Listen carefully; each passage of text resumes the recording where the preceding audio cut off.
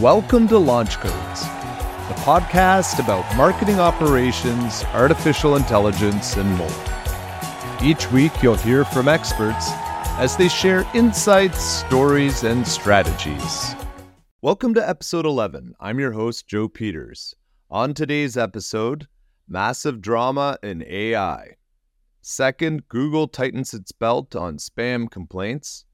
From our community, the platform pivot, how to learn a new automation tool. And then in our hot takes, CMOs say the more the merrier for MOPS teams next year. The future of fashion, AI wearables that tech all the boxes. And finally, YouTube stamps out AI ambiguity with new labeling. Today I'm joined by Matt Tonkin.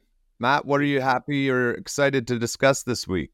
So we're recording this on a Monday morning, and as someone who checked out a little bit on the weekend, had a busy weekend, what happened to OpenAI is, I want to know what's going on. So I've been following this very, very closely over the weekend. Pretty shocking. So right now it's, what time of day is it? It's 20 after 9 Eastern on Monday morning. So I feel like this is fast-moving drama. Who knows what could happen today? But as this is what we know as of now. Friday afternoon, the board of OpenAI fired Sam Altman. And shortly after, Greg Brockman, the president, quit. And then there was kind of a sign of a whole bunch of departures going to happen to follow them in whatever they decide to do. So obviously a real shocker. Sam Altman presented to President Xi and Biden just the night before, was the keynote speaker at the APEC CEOs conference in California. I think it was in San Francisco. And then the next day he's fired. So really some weirdness, and the reason they said for him being let go was something around clarity of communications, like vaguely in that. So there's a lot to unpack there. So that's drama point one, or step one. Had you heard that? Yeah, and it feels like how much has happened. When I read the reason, it seems purposely veiled in some ways, right? So it'll be interesting to hear sort of like the back and forth. But it seems like it came as a huge shock to anyone involved. So I find that surprising. Yeah, so going into it, it's hard to fully appreciate. I'm a big fan of Sam Altman. I think he is an incredible communicator and a great leader in the space of AI. So I really wondered what could really happen that would, for a board to be so upset that they would let him go like that. He is, if you compare him to the communication style of Elon or Zuckerberg, like they're not even in the same category. He's so thoughtful and just a great communicator. Very rare from that perspective. A lot of charisma, and a lot of people are following him. And so when you kind of peel back the layers of the onion, what was really surprising to me was the very unusual board structure that they have. Like, very unusual. There's only 4 board members outside of Sam Altman and Greg Brockman. One of them's at OpenAI. I always butcher his last name, but it's the Ilya Sutskevic. Is the technology person connected, or the hardcore developer part of the team.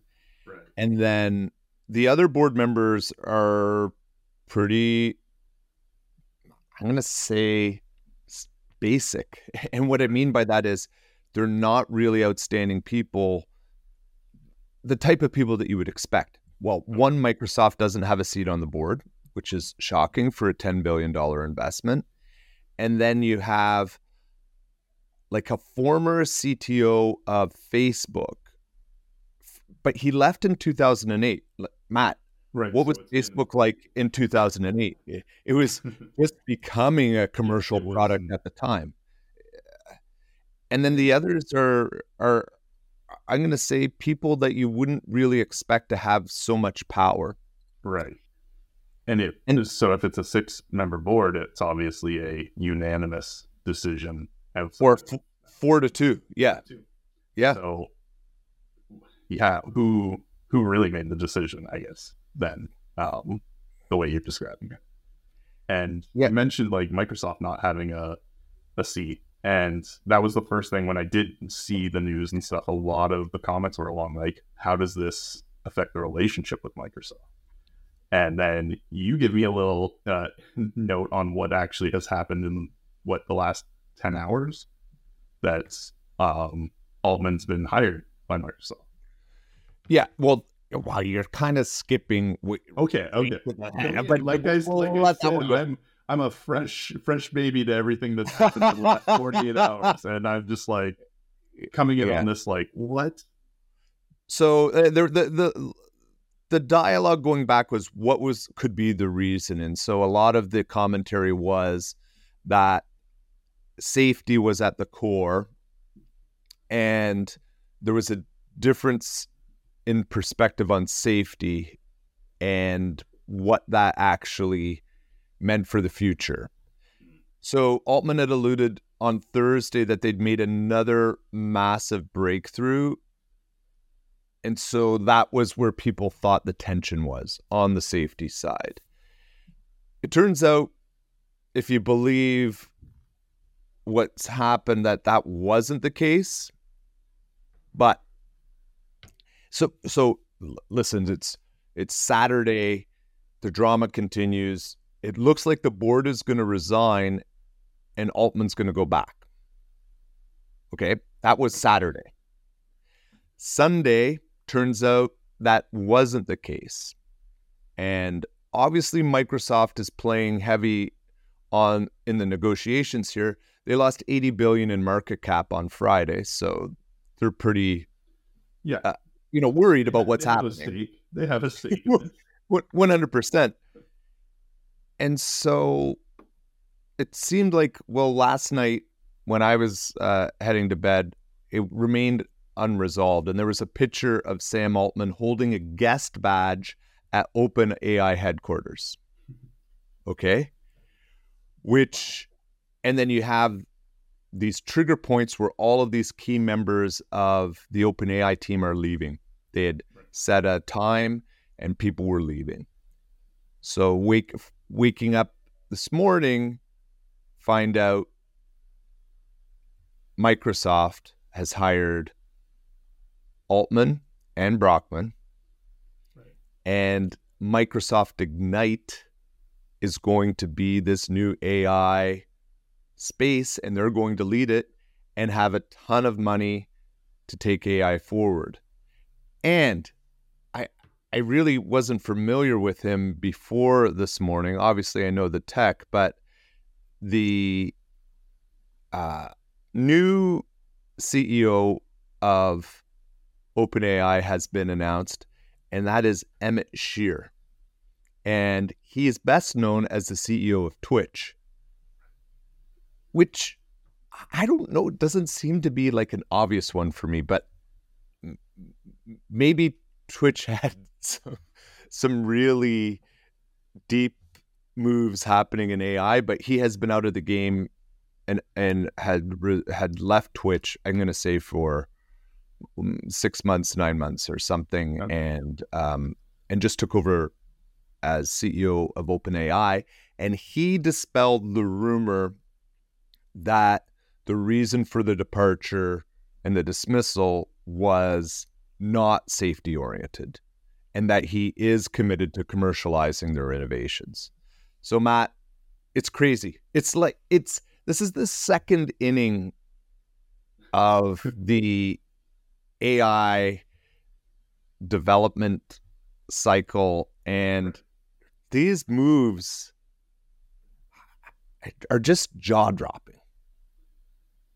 And this, yeah, it's like a sort of a watershed moment. And this, well, because conversation around like safety and, for commercialization of this, like those are all those like very hot topic words for the general public versus, the tech community that's more involved in AI, right? In that balance. So that's what I find interesting. Like, how does this hurt perceptions publicly about OpenAI? Is there, you start getting all the worries about like, well, what was happening that made this so necessary and that sort of piece.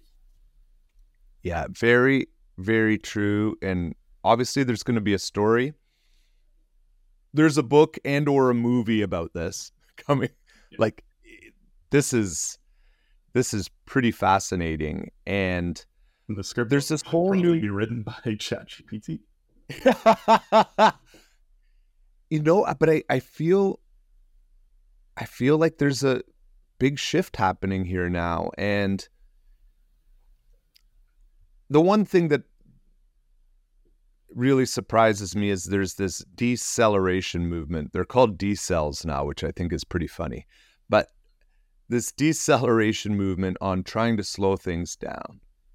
But I'm going to tell you, no one else is slowing down. And maybe you would like it, but the moment your foot's taken off the gas, someone's going to be putting their foot on. And whether that's some other company in the US, the EU, Europe, China, who knows? No one else is going to be taking their foot off the gas. So I don't think the genie's out of the bottle, and we've got to figure things out. And I really am curious where this goes. But anyway, that's enough of the drama today. Let's shift gears, but definitely more to come here and more details that we're going to find out. And I really would like to know what this breakthrough was that they had on Thursday. And maybe that'll shed some light on why.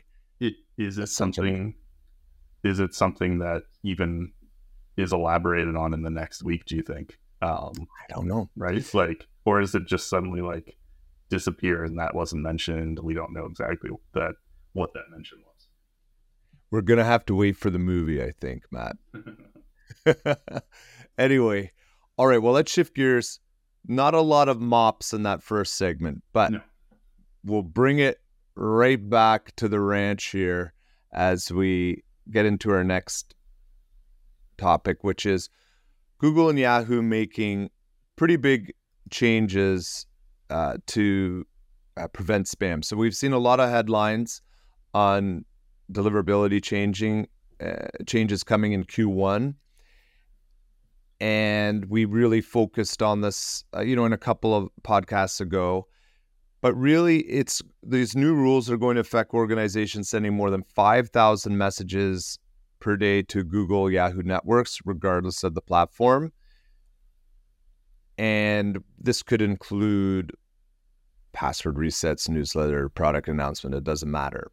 So organizations with spam complaint rates of 0.3%, let me repeat that, 0.3% or higher, will be blocked from sending messages to Google, Yahoo. And this could be a really, really big problem for some enterprise companies reliant on kind of that high volume outbound messaging model. So there is a quote from Cold IQ, the COO from there, and the point was, quote, "It's symptomatic of a larger trend. The old predictable revenue playbook is dying. Inboxes are overwhelmed and buyers aren't responding to cold outreach like before. SDR teams have grown exponentially, yet yield diminishing returns." End quote. So what do you think about this, Matt? There's a lot to unpack here, but Yeah. it's not a surprise.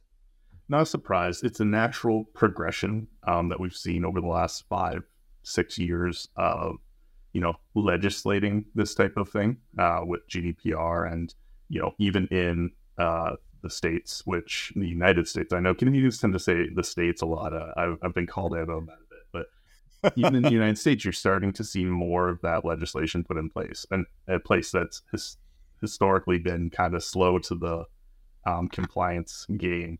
You're starting to see that being put in place at a legislative level, which means it was just a matter of time before Google started. All right, let's use our weight and throw it around a bit.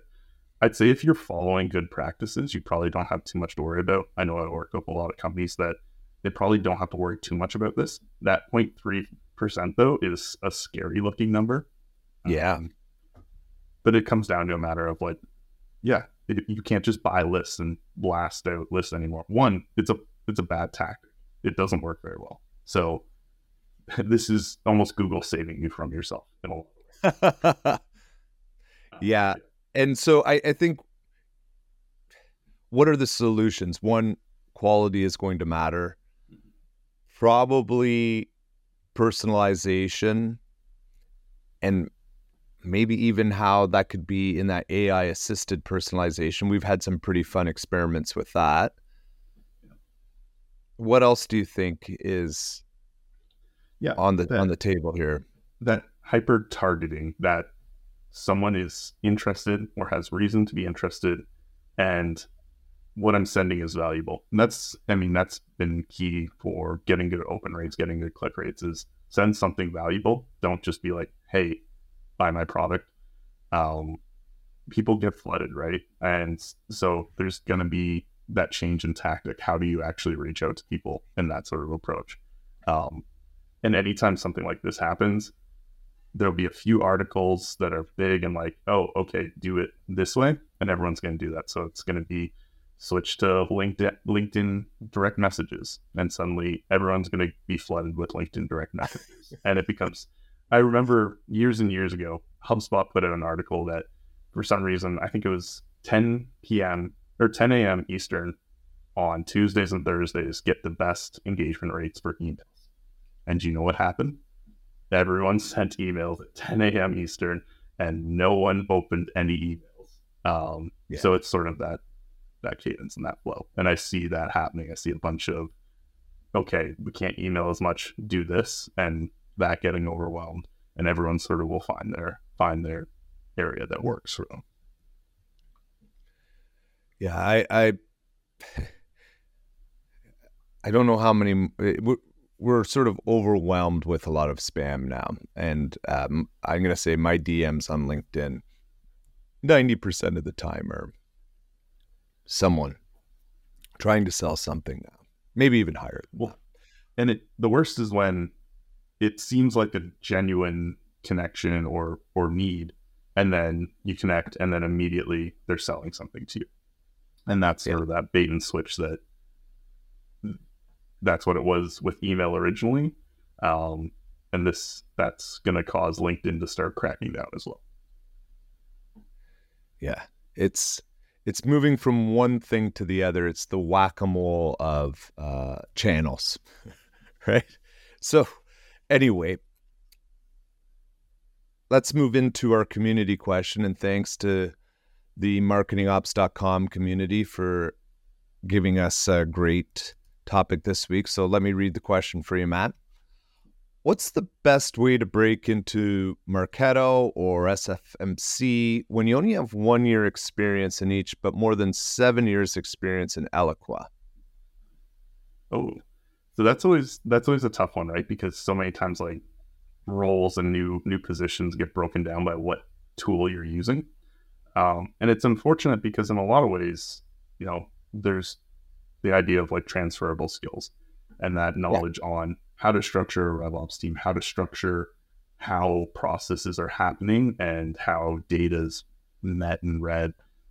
All of that is transferable between these platforms. In the end, the best way to get experience is to have experience, which sucks because the only way to get experience is to have an opportunity to be in with the tool. If this But is the going, knowledge isn't lost, right? no, The knowledge isn't lost. no, it's Part completely of it is just transferable. understanding the kind of switch in language and process within the systems. Yeah, and that's 100%. I know Marketo uses the term programs for what most in marketing would term a campaign. And Marketo campaigns are more like a workflow for most, and that can be the hardest part, that terminology, that just knowing how to do certain things. But again, it's just you get experience with that, and those transferable skills, that strategic mindset doesn't get lost. So a lot of it's exposure. Look into the documentation. Talk with people who've used the platform that can kind of do that translation, right? I think that's sort of the perfect part. How long does that take? Depends how much time you can invest. But I think someone with a good MOPS mindset can probably move between platforms in a matter of a few months. Not saying they're going to be an expert in it, but they can make that transition.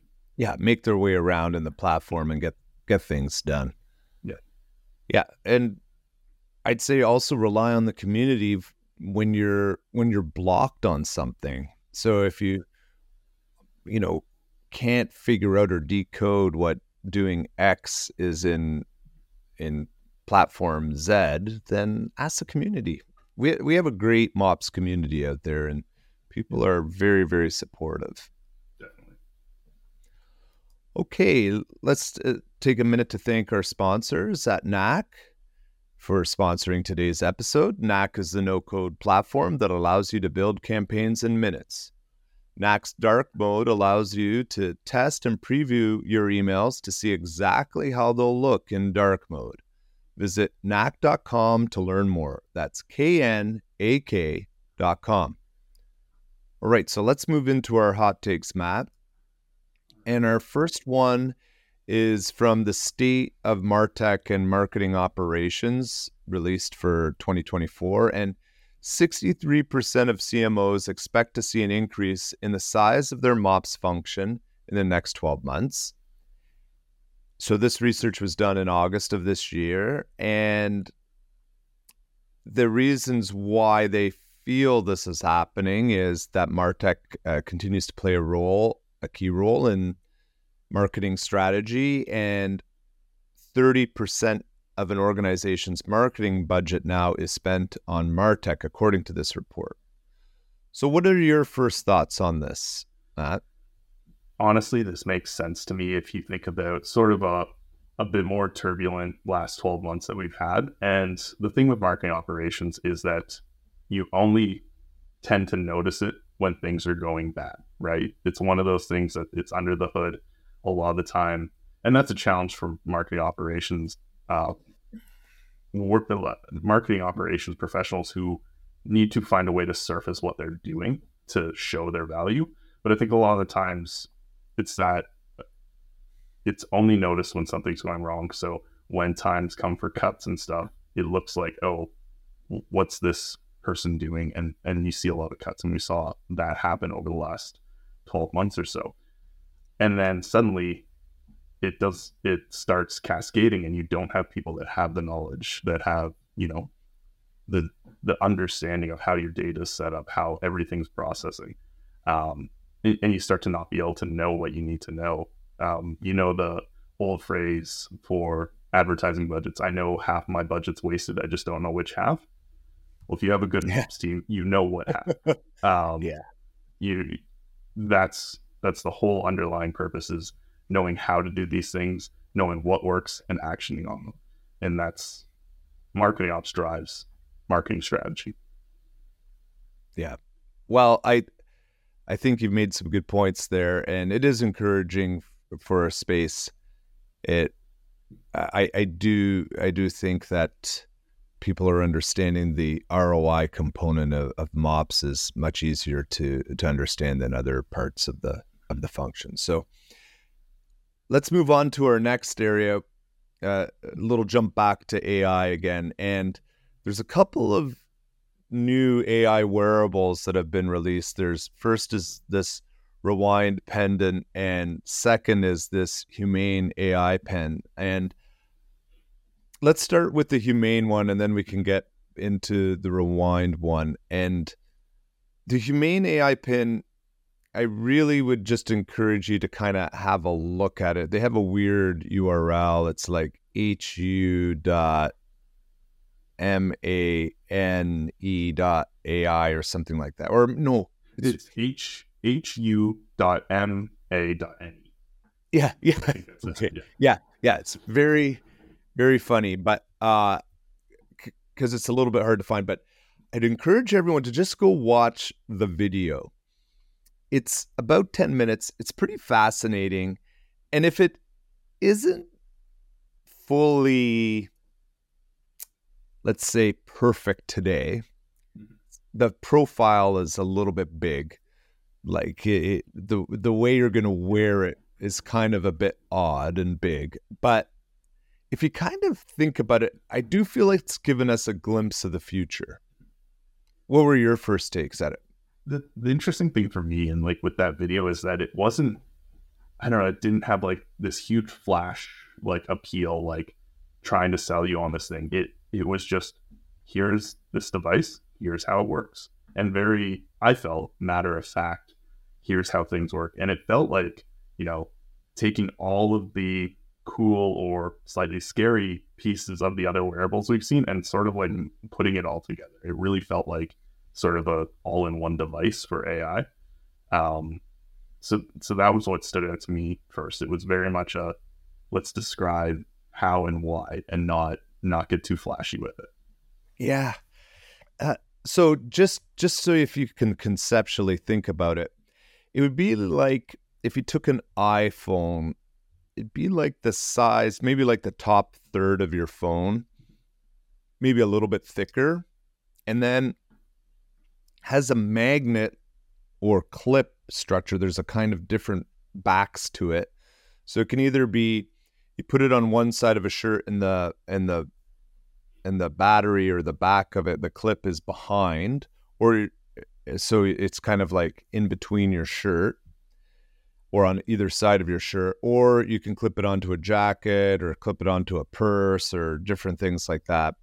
So that form factor is a bit awkward. It looked a bit awkward on the people, but then you're able to engage with it at different points, kind of eliminates some of the surveillance fears by having a glowing light. So it doesn't, you're not secretly recording people. Although I bet you if you put a piece of black electrical tape over it, that would cover it up pretty quick. But anyway, it also has a little projector, so it will project onto your hand and you can control it using your finger and thumb to advance things.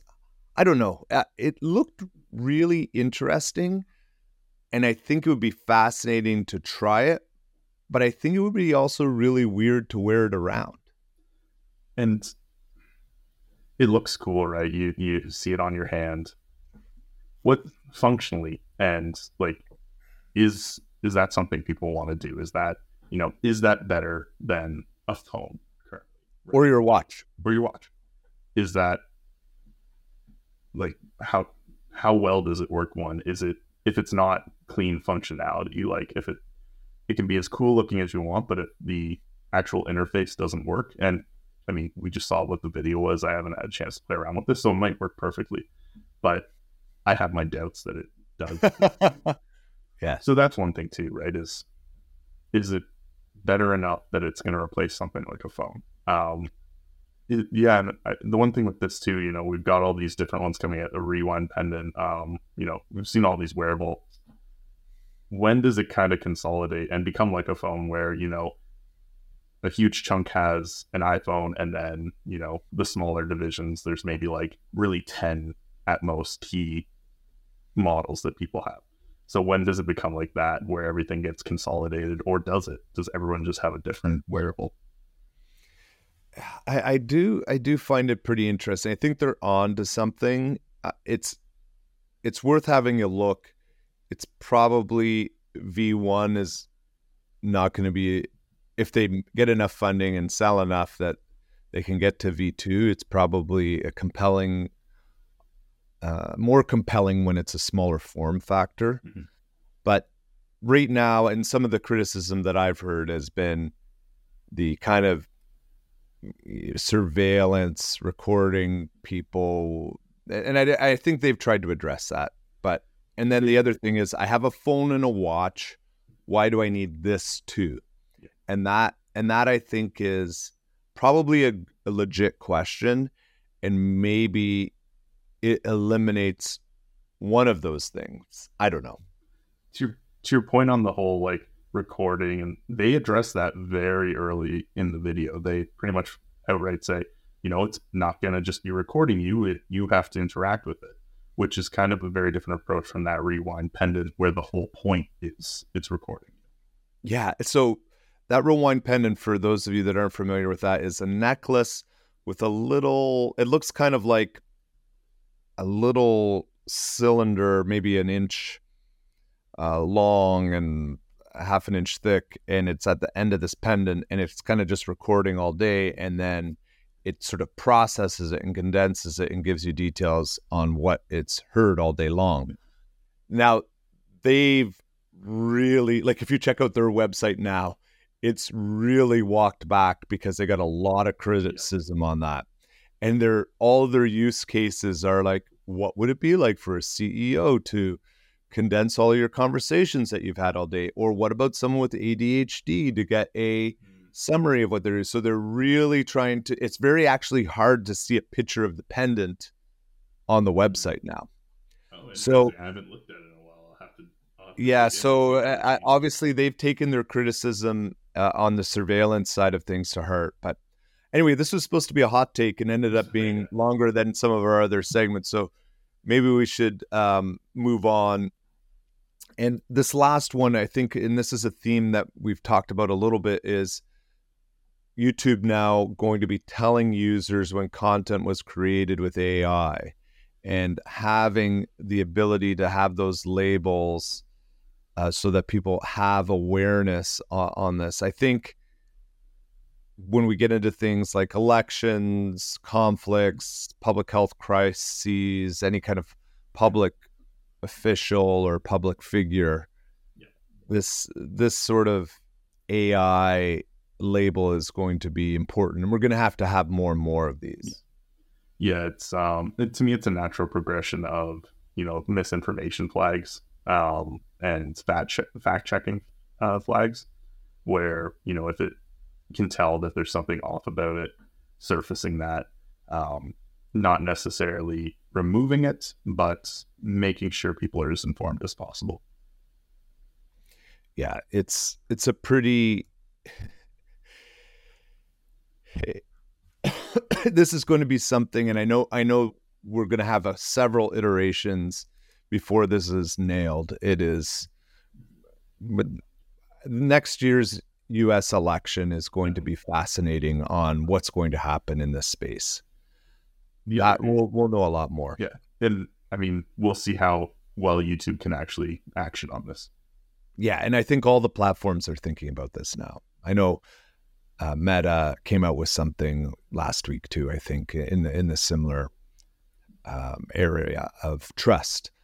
But okay, let's move on to our pairing segment. And this week, I'm in the office today, so I don't have access to my turntable or the vinyl, but that's not going to stop us from sharing our pairing segment today.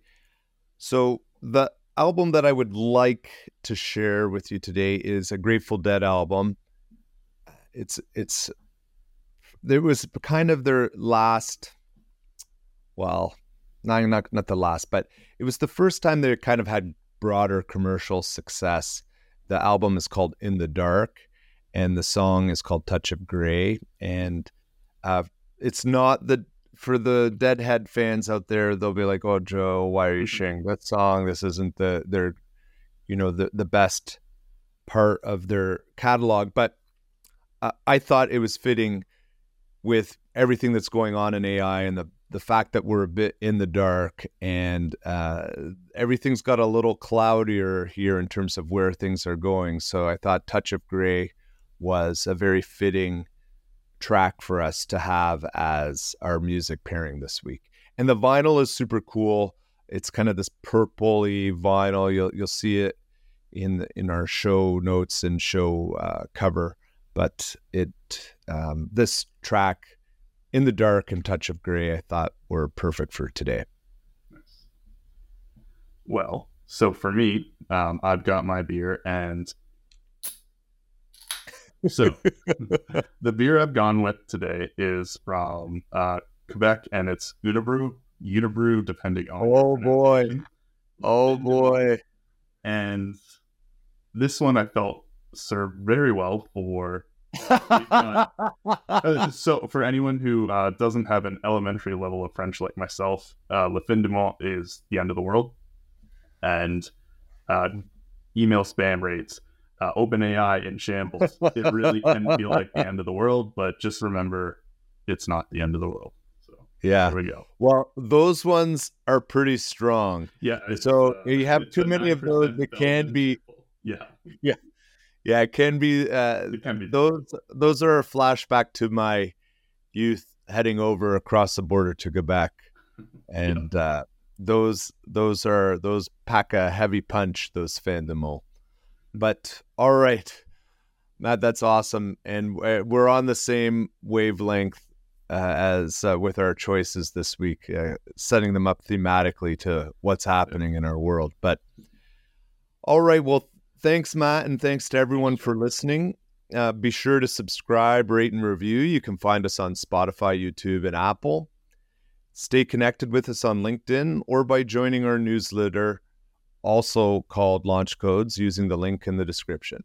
And as always, thanks, Mum, for watching. Have a great week, everyone.